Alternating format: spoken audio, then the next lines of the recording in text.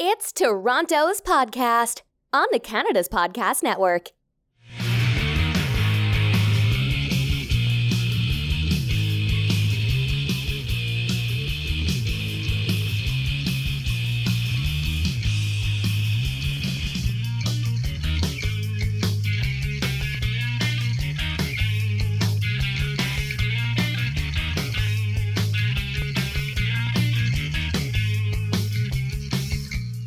Hi everybody, I'm Phil Bliss. I'm a business visionary. I'm also co-founder of Canada's Podcast Network. And today I'd like to introduce Anthony De Cristofaro. Fortunately for me, he's a friend of mine.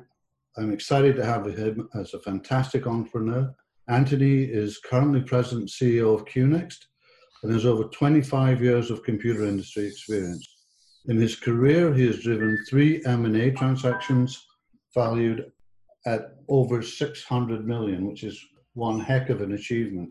Anthony was also president CEO of IC Media, co-founder and CEO of MGI Software, where he actually brought Intel in as an investor. He co-founded that in 1996, and he sold it to Roxio in 2002.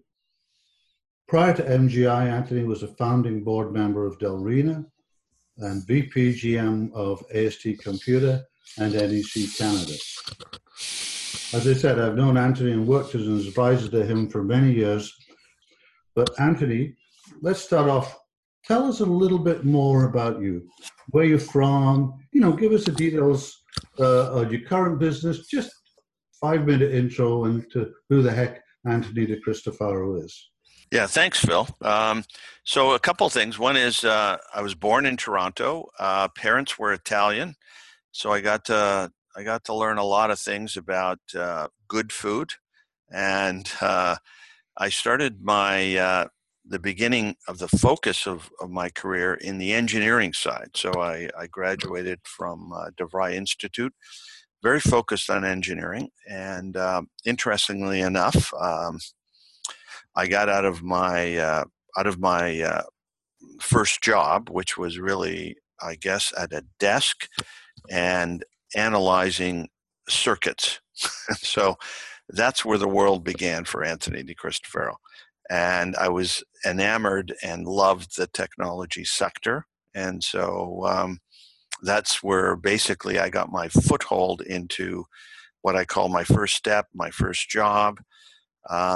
Graduating, I did a little extra where typical students wouldn't, and that would be that as soon as I graduated. There was a couple of people at the top that were offered a job to go to Texas and then to do a stint in Saudi Arabia for approximately a year and a half. So I was in the middle of the desert helping Litton Systems record data with a team. So it was quite a interesting initial exit from engineering school to a global opportunity with learning these cultures around the world. Okay, great. The next thing I ask this of everybody, but can you tell us? You started working like we all do, but what was your stop moment when you decided, you really wanted to become an entrepreneur, which is something different than working, say, at Litton as an employee in the Middle East?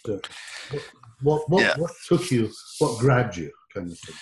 Well, I guess before I got to that step, as anybody usually does, and they graduate and they have a certain focus and passion, and mine originally was engineering, was that, I got back to Canada, got a little opportunities to be a little more entrepreneurial, where I started up MicroPro and WordStar in Canada. But most important of all, I thought I wanted to be in the corporate world to test my skills, both corporately, both as an individual. And I realized over time from engineering, I wanted to get into product management, and that's what happened with my career. And from product management, I got into marketing, and from marketing, I got into sales.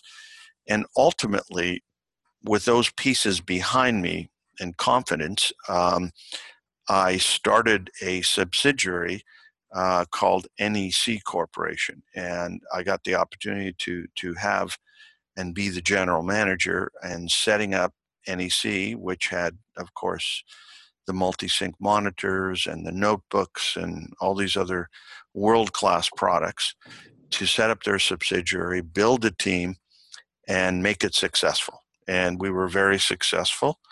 And then after NEC, once I had that kind of bite where all of a sudden I felt like, wow, I can build a team, I can go against the best, in the industry with a great team, and grab our market share, grab our revenue. I was given an opportunity to basically set up what's called AST Computer, and at the time they were probably doing about $18 to $20 million. And we quickly, within approximately three years, 3.5 years, went from 18 million to close to 400 million. So at that point in time, we were doing the equivalent of 20% of worldwide revenue of AST out of California, out of just Canada. Normally, it's, any business person or entrepreneur would know that typically Canadian sales are about 10% of U.S. sales. We were 20% of worldwide sales. So we had an amazing team, built it, great marketing, great positioning, became number 2 in the Canadian PC market next to Compaq, and we were actually ahead of IBM. And so with that tremendous amount of sales, I was offered a position in the United States to run Americas, which was about $1 billion.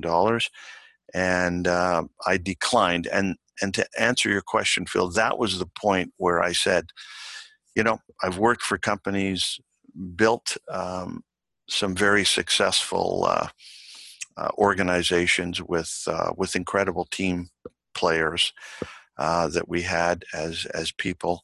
And I said at that point in time, I had an opportunity to either stay in the corporate world or get out in a way on my own. And I was offered through an individual, which became my partner or co-founder of a company called MGI Software, which was Orrin Asher, who had pieces of software, but kind of had to find a place, a market, a strategy, and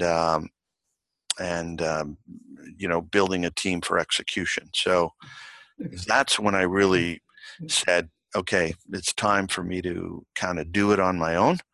And that was my first foray into saying, wow, I've got no paycheck immediately, and now I've got to go out and raise money, have a product, get a strategy, and figure out how I'm going to conquer this little slice in the world of this segment of business. So let's take that. So here you are. As I said, I'm fortunate. I know Anthony, and I was kind of around during those times. But you and Orrin gotten together.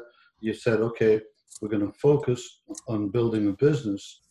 You run into that scenario where lots of entrepreneurs do.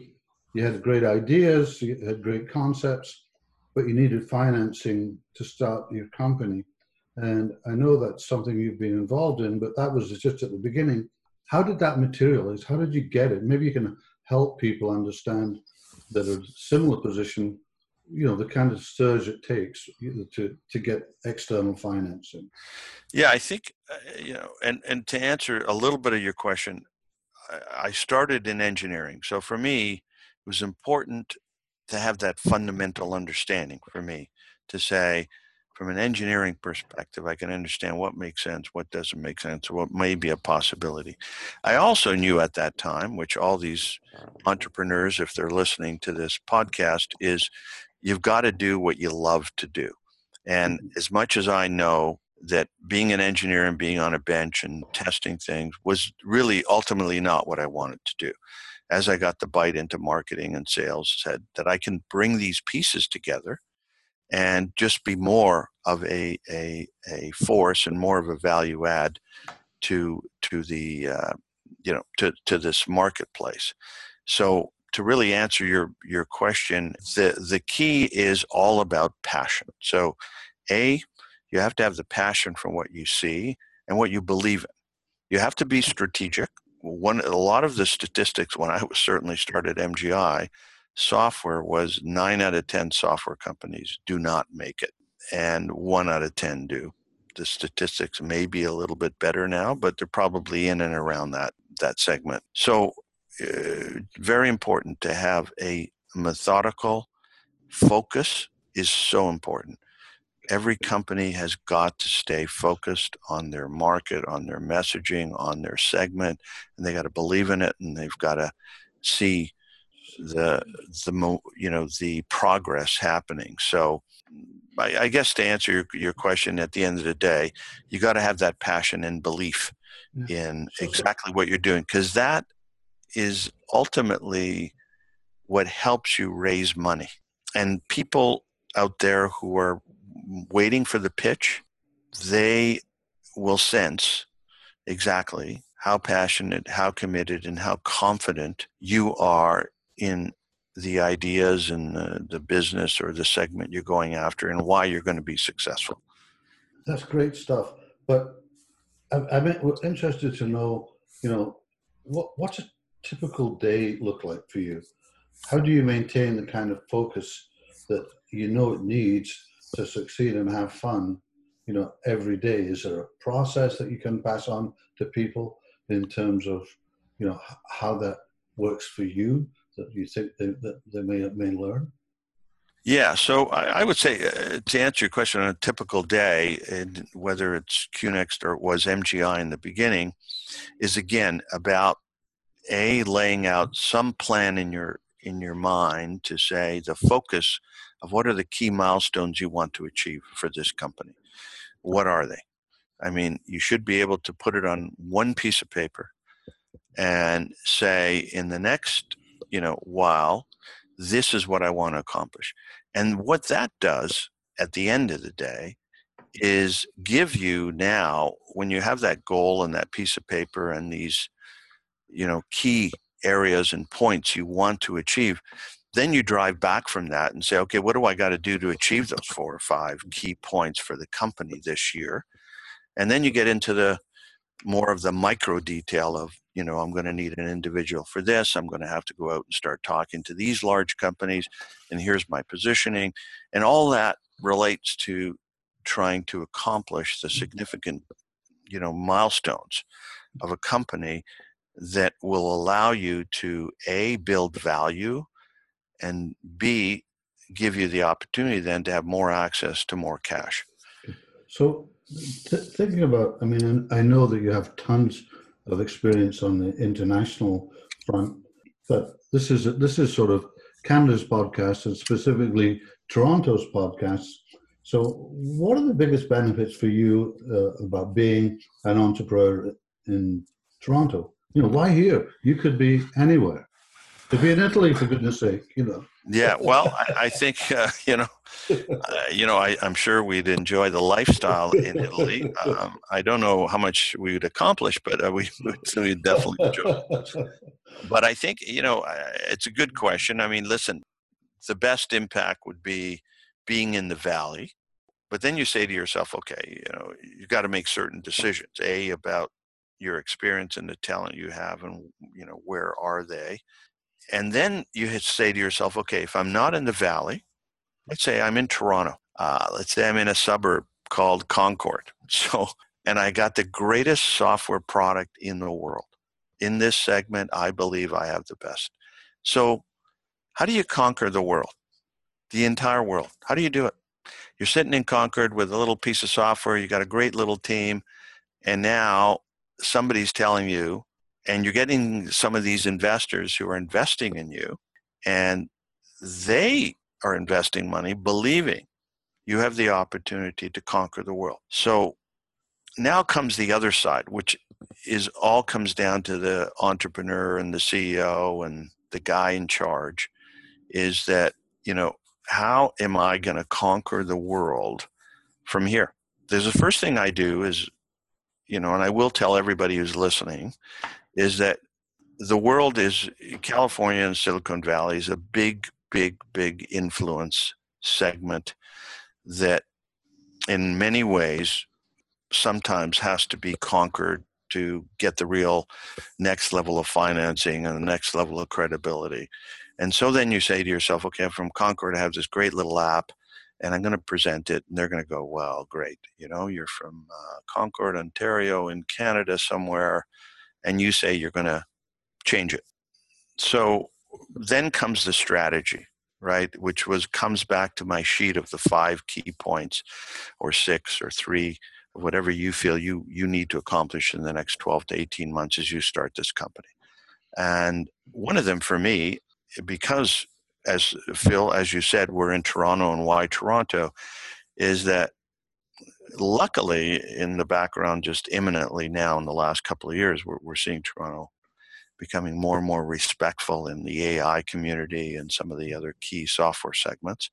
But at the end of the day, any good startup and technology company needs some kind of strategic partner.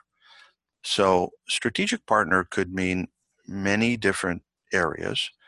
It could mean an investment from a strategic partner. It could mean an alliance from a strategic partner.